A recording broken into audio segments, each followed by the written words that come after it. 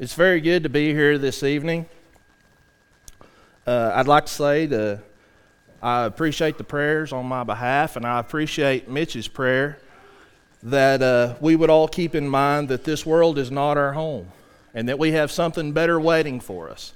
And that something better is part of what I'd like to visit about tonight.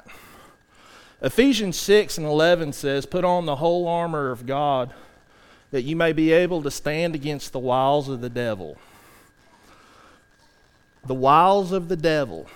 You know, how often do we read that verse or hear that taught and kind of let it just pass in one ear and out the other, and really not give it the recognition that it deserves? You know, wiles are tricks, manipulations, and they're designed to deceive us.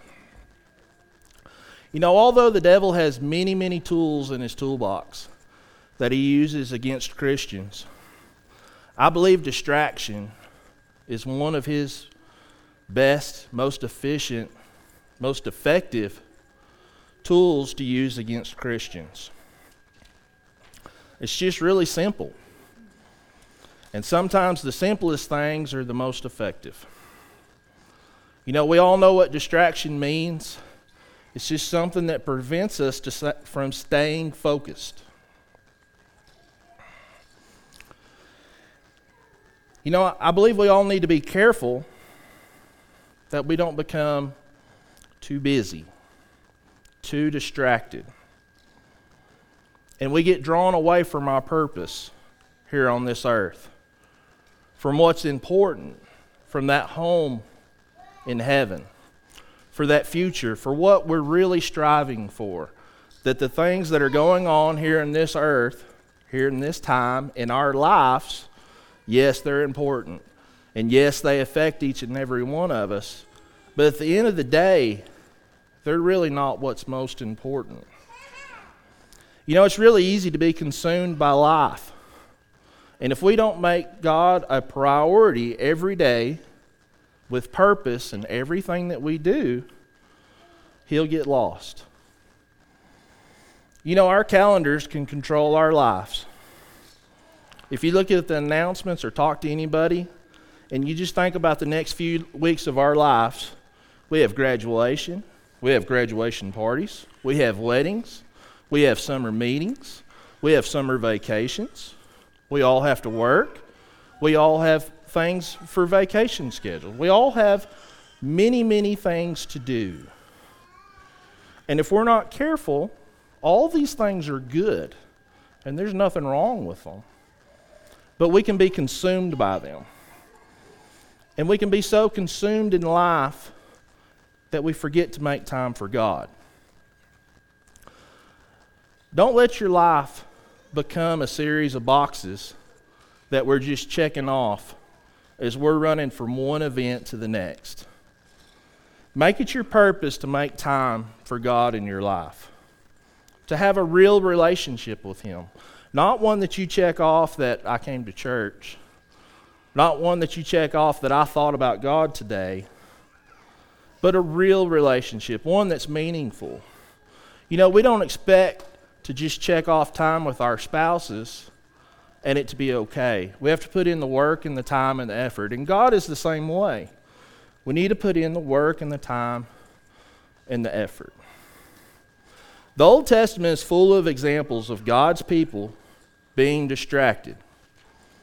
They were distracted by financial prosperity. They were distracted by politics. They were distracted by complacency. All of those distractions. And all of these things are not sinful in of themselves. But without a proper perspective, without putting God first, without making time for that relationship, those distractions led them away from God. Which brings us to our lesson tonight. So tonight I want to share with you my study from the book of Habakkuk.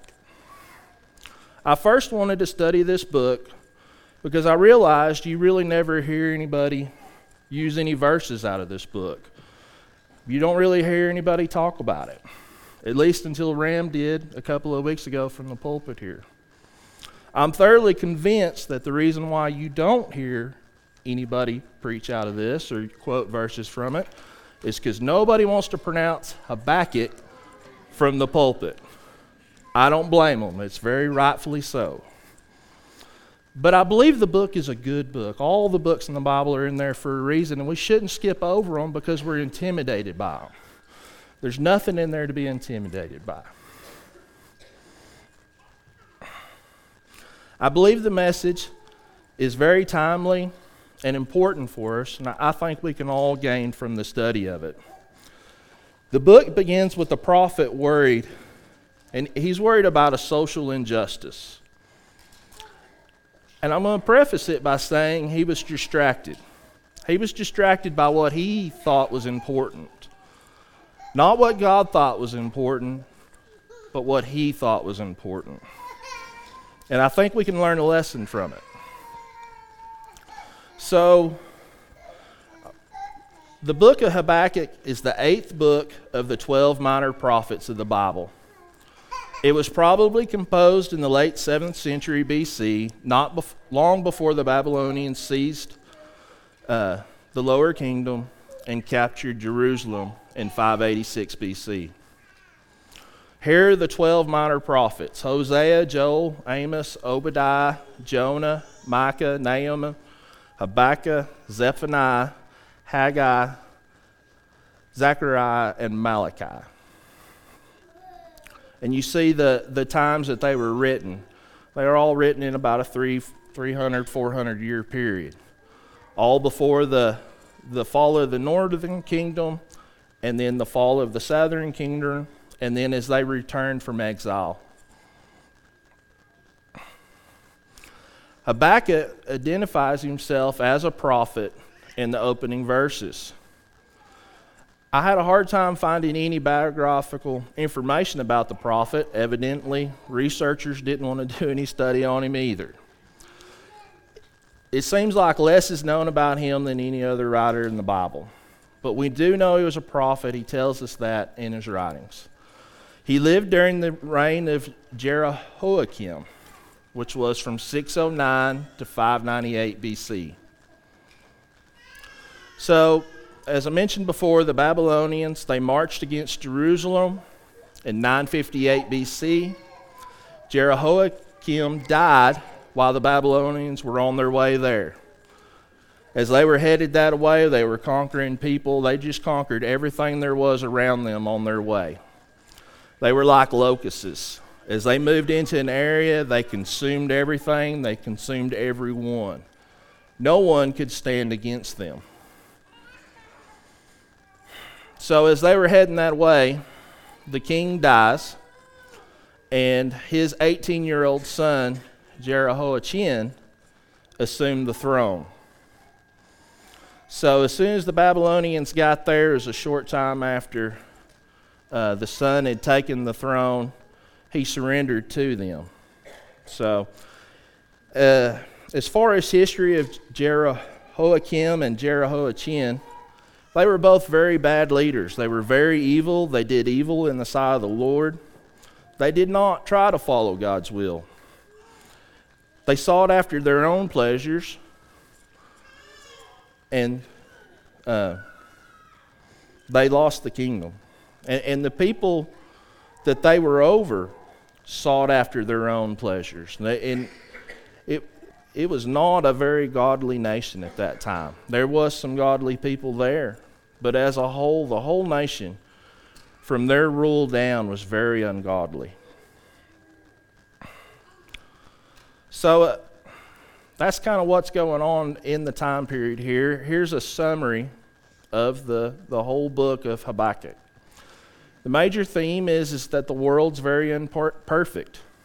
It's very unjust, and man left up to itself, the world left up to itself without God, without a relationship with God, without trying to grow closer to God, is a very cruel place and is full of evil. We see all throughout history, modern history all the way back, that when man doesn't have a relationship with God, he turns very mean, very cruel, very evil. There's no justice in this world. God, however, in contrast to man, is perfect and just. And he will judge his creation. And he states that here in this book, that he's the creator and that he will be the judge. There are 3 chapters in the book. The first 2 are a dialogue between God and the prophet. And then the 3rd chapter is a prayer to God. So the prophet writes out asking God a question, and God answers his question. And then he asks another question, and God answers that. And then after that conversation, he feels the need to say a prayer to God.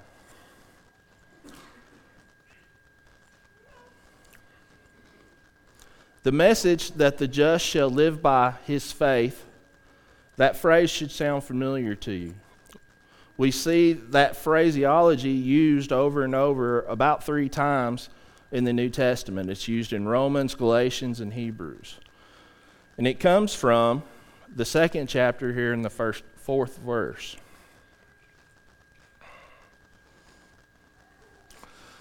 As I said, the book begins with the conversation with the prophet, with God.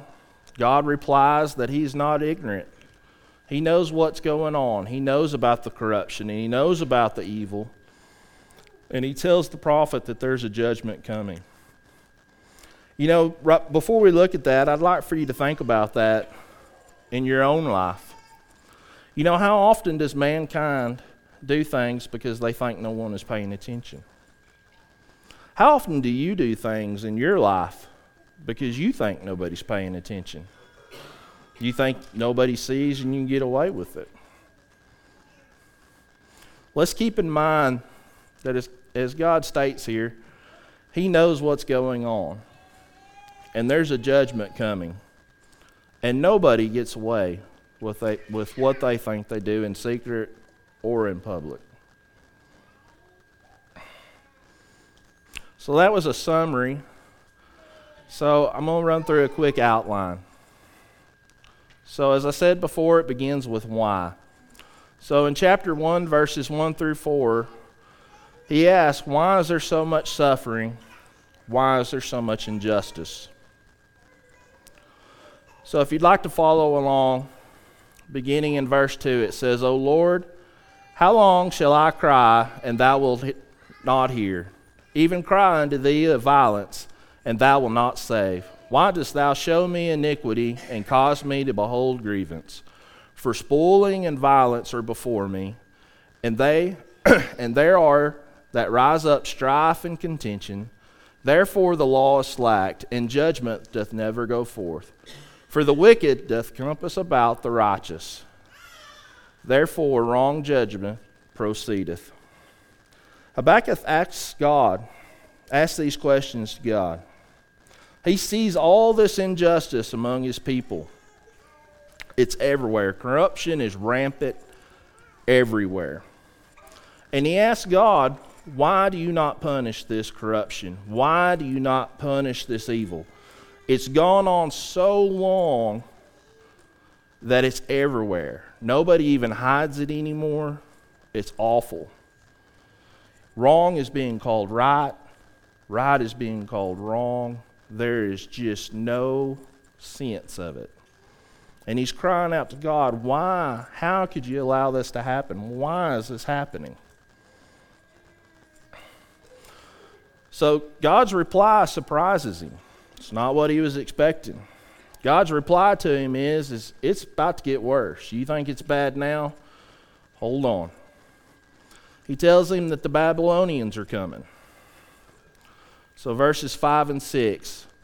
Behold ye among the heathen, and regard, and wonder marvelously. For I will work a work in your days, which ye will not believe, though it be told to you. For lo, I rise up the Chaldeans, that bitter and hasty nation, which shall march through the breadth of the land to possess the dwelling places that are not theirs. So God tells him, I'm going to send the Chaldeans, or as we know they're called, the Babylonians, to punish his people. God's people had become arrogant, and they were trusting in themselves, and they had no need of God, and God was willing to let their enemies run them over. He'd protected them, and his protection was going to come to an end. And that's what he's telling Habakkuk, is I'm no longer going to protect you from your neighbors.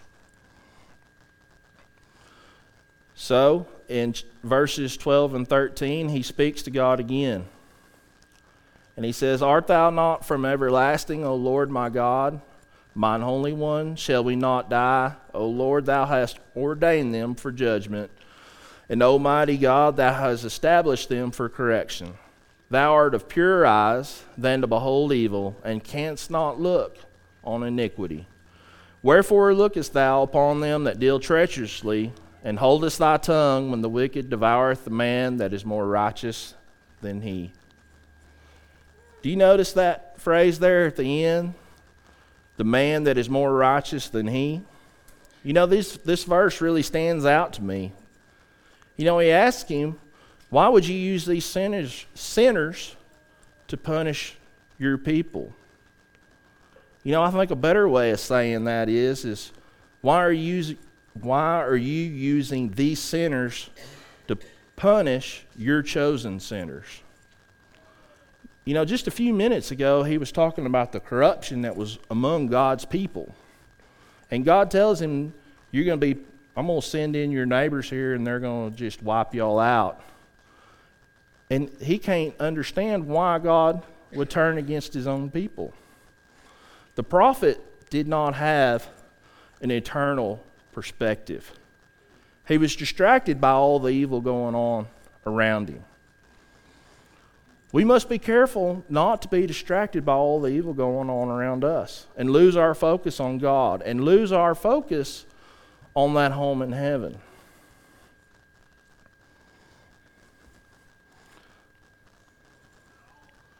So we see he asks a second question, verses 14 through 17.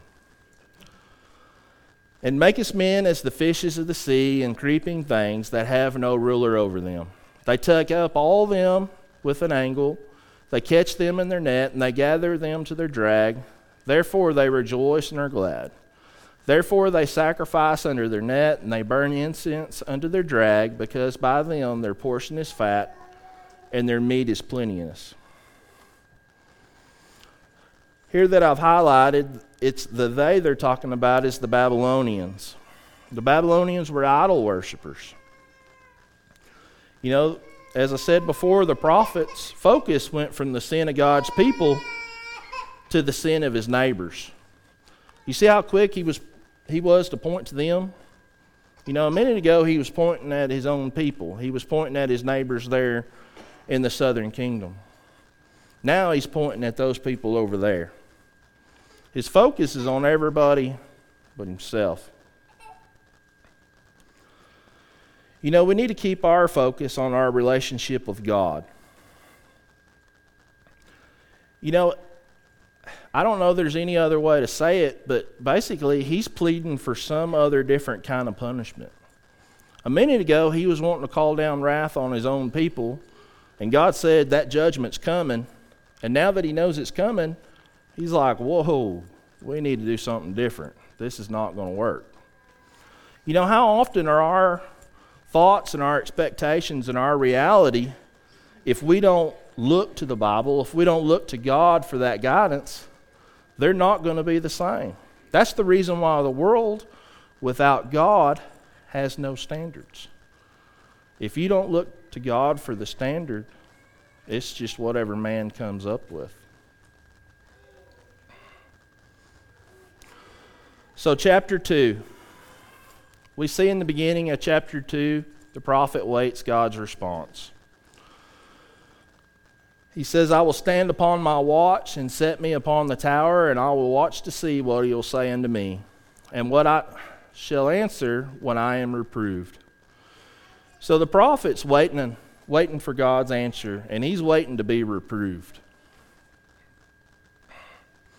And God answers him in verse 2. And the Lord answered me and said, Write the vision and make it plain upon tables, that he may run that readeth it. For the vision is yet for an appointed time, but at the end it shall speak and not lie. Though it tarry, wait for it, because it will surely come, it will not tarry. Behold, his soul which is lifted up is not upright in him, but the just shall live by his faith. God warns his people if they will listen to him. If they read this message and believe it, God tells them they'll be saved. He made them a way of escape. So verses 5 through 20. He goes to talking about the Babylonians. God's telling him that the Babylonians are unjust, that he's aware that they're unjust, that they're an evil nation. And he tells Habakkuk that they're going to be punished as well. So verses 8 and 9. Because thou hast spoiled many nations, all the remnant of the people shall spoil thee. Because of men's blood, and for the violence of the land and of the city, and all them that dwell therein, woe to him who gets an evil gain for his house. So he tells him that the Babylonians are not going to be left out. And God tells him that they're going to be judged as well.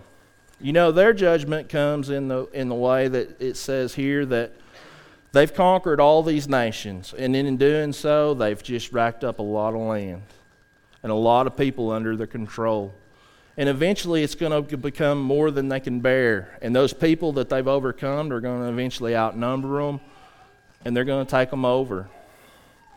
And they're going to be, they're going to be slaves to somebody themselves. All of their evil, all of their worshiping idols, all of their will be punished. Verses 18 and 19. What profit the graven image that the maker thereof hath graven it, the molten image and the teacher of lies, that the maker of his work trusteth therein to make dumb idols? Woe unto him that saith to the wood, awake, to the dumb stone, arise, it shall teach. Behold, it is laid over with gold and silver, and there is no breath at all in the midst of it. I think this is kind of funny the way he says it here. He says they're worshiping something they made themselves with their own hands. That's how silly mankind becomes. And we're no different today than the Babylonians were, the people before them. We make our own idols with our own hands, and then we decide to spend our time, our effort, to be distracted by it, to put our cares and concerns in its hands, in the hands of the maker that made it. And it's just a dumb idol. There is only one true God, the creator of all. And he will have the last word. So, chapter 3, as I said before, is a prayer that Habakkuk prays to the Lord. And it begins in verse 1 and 2 with, O Lord, I have heard thy speech and was afraid. O Lord, revive thy work in the midst of the years, and in the midst of the years make known. In wrath, remember mercy. In wrath, remember mercy. He was asking for judgment in chapter 1. And now he begins his prayer with remember mercy. When judgment comes, it's not going to be what the world thinks. Nobody's going to be standing over there pointing, yes, I'm ready for justice. Get them some justice and them some justice, and I'll take mine too. It's not going to be that way. When judgment comes, no one's going to want justice anymore. We're all going to want mercy. And when we have that eternal perspective we should have, we're going to want mercy now. Verses 18 and 19. Yet I will rejoice in the Lord. I will joy in the God of my salvation. The Lord God is my strength, and he will make my feet like hinds' feet, and he will make me to walk upon mine high places. He realizes that he needs God. He needs his strength. He needs his mercy. He needs his salvation. We need God. We need his strength. And we need his salvation. And we need to remember that there is joy in salvation. He says, I will rejoice in the Lord. Why does he want to rejoice in the Lord? Because he finds mercy there. He finds salvation there. So, let's look at some lessons I think we can take away from the study of this book. First of all, God is in control. Isaiah 55 and verse 8 reads, For my thoughts are not your thoughts, neither are your ways my ways, saith the Lord. God chose to use the Babylonian Empire for his own divine purpose. Habakkuk could not understand that. God's ways are not our ways. Even when things seem chaotic around us, God is still in control. I can't imagine a more chaotic time than when the prophet was writing this and God was still in control. And no matter how chaotic you think things are today, God is still in control. God spoke this world into existence, and he is still in control. Second of all, the world has always had suffering because of sin. Habakkuk 1 and verse 3 reads, Why dost thou show me iniquity and cause me to behold grievance? For spoiling and violence are before me, and there are that rise up, strife and contention.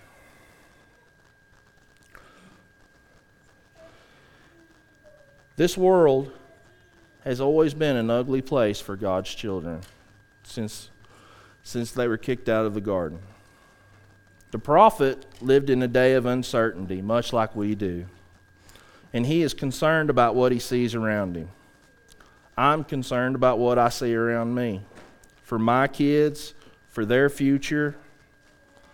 But the best thing we can do is teach them and assure them that this world is not our home. That we have better things waiting for us.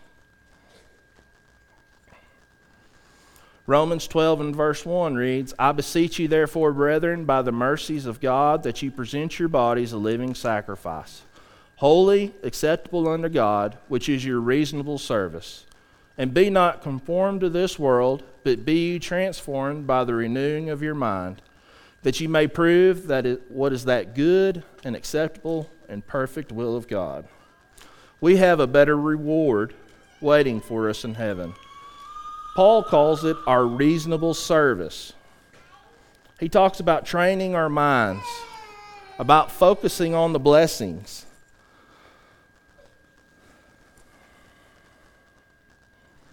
And not being brought down by the troubles, by the strife, because we live in an imperfect place.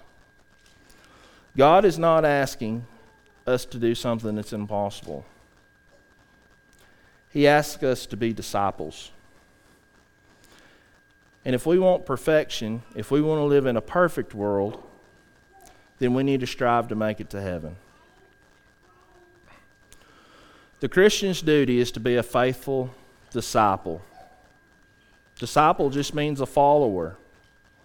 To be a disciple means to be disciplined, to be a disciplined follower. Ecclesiastes 12 and verse 13 reads, Let us hear the whole conclusion of the whole matter. Fear God and keep his commands, for this is the whole duty of man. Solomon sums up his thoughts with a very simple statement. It's just real simple. It's straightforward. Fear God and keep his commands. Live a life with purpose. Make serving God a priority in your life. Next thing I think we can learn from this study is to trust in God.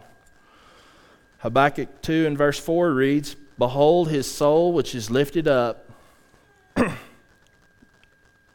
which is lifted up is not upright in him, but the just shall live by his faith. Remember how God warned his people? He told the prophet to write it down plainly. He gave them a way of escape. That same God loves you as much as he loved his people there. And he wants you to be saved. And he has made a way of escape for you as well. But you have to be willing to look for it. You have to be willing to search it out. And you have to be willing to follow it once you find it. Philippians 4:7 reads, "And the peace of God, which passeth all understanding, shall keep your hearts and minds through Christ Jesus." Paul talks about peace here, and the unbeliever cannot understand this. It's a kind of peace that enables us to be joyful even in the most difficult times. Romans 1:16 reads, "For I am not ashamed of the gospel of Christ, for it is the power of God unto salvation to everyone that believeth, to the Jew first, and also to the Greek. For therein is the righteousness of God revealed from faith to faith, as it is written, the just shall live by faith." God sent his Son to die for the sins of the world. God used his prophets to tell the people that Jesus was coming. The faithful disciple will seek out God's will, and he'll apply it when he finds it. Our faith will save us. Our willingness to submit to God will save us. We can find that peace. We can find that salvation if we're willing to look for it. Peace and joy do not come from our circumstances. It comes from God. Circumstances do not dictate whether we're joyful. If that's how we dictate whether or not we're joyful or not, our perspective is wrong. That's how we can go visit families that have lost loved ones, and they have peace, and they can have joy. They know that that loved one has moved on to a better place. They know they'll see that loved one. You know, the world will look at that situation and think that's the darkest time they could ever see. And we find Christians that have peace, that can find joy. It's tough. They miss them. But they can look at that in an eternal perspective and see they can find peace. Romans 15 and verse 13 reads, "Now the God of hope fill you with all joy and peace in believing, that ye may abound in hope through the power of the Holy Ghost."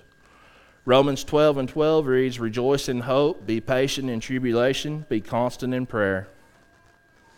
Philippians 4 and 4, "Rejoice in the Lord always, and again I say rejoice." James 1 and 2, "Count it all joy, my brethren, when you meet trials of various kinds."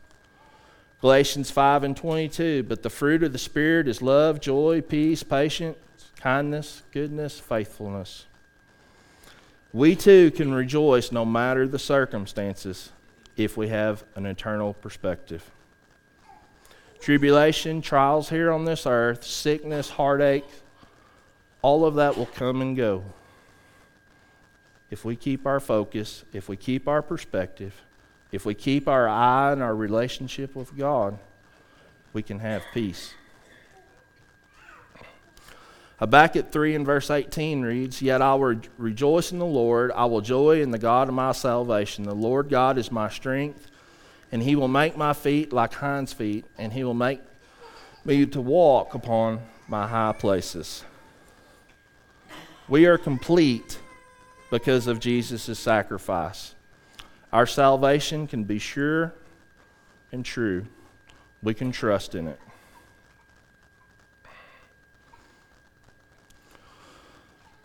So as we mentioned before, this world is a fallen place. Only when we get to heaven will things be perfect. So I encourage you, make it your passion, make it your purpose, make it your effort to get to heaven. Let's remember that communication with God is crucial. We have the blessing of the Scriptures, where we have knowledge. We can study those out. We can find application for that in our lives. We have prayer. Let's use those tools. God warns His people, just as He warned the prophet and told him to write it down. We have the scriptures that warn us, that give us direction. Our God loves us and gave us direction. He wants you to be saved. He left you the map. And certainly we can find peace through Jesus. When we cannot rejoice in our circumstances, when things are dark and bad around us, as I said before, we can rejoice in our salvation. We can rejoice in the hope that we have. And we can rejoice and find peace in God's blessings that He's blessed us with in our lives. There will always be challenges while we live here on this earth. So I'd encourage you in closing here, don't simply go through life and its challenges. Anybody can sit on the bus and just ride through a town and ride through a situation. But don't just go through things. Grow. Grow through life and its challenges. And the only way you're going to do that is if you study, if you build up your knowledge, and if you strengthen your faith. And if we do that, if we grow as a Christian through those situations, we'll be stronger when the next one comes. Grow as a Christian, apply what you've learned, and be better in the future. I believe this is all I have prepared this evening. We're going to offer the invitation at this time. If there's one here that would be subject to the invitation call, we're going to offer that. If you'd come forward, and we'll assist you as we can as we stand and sing.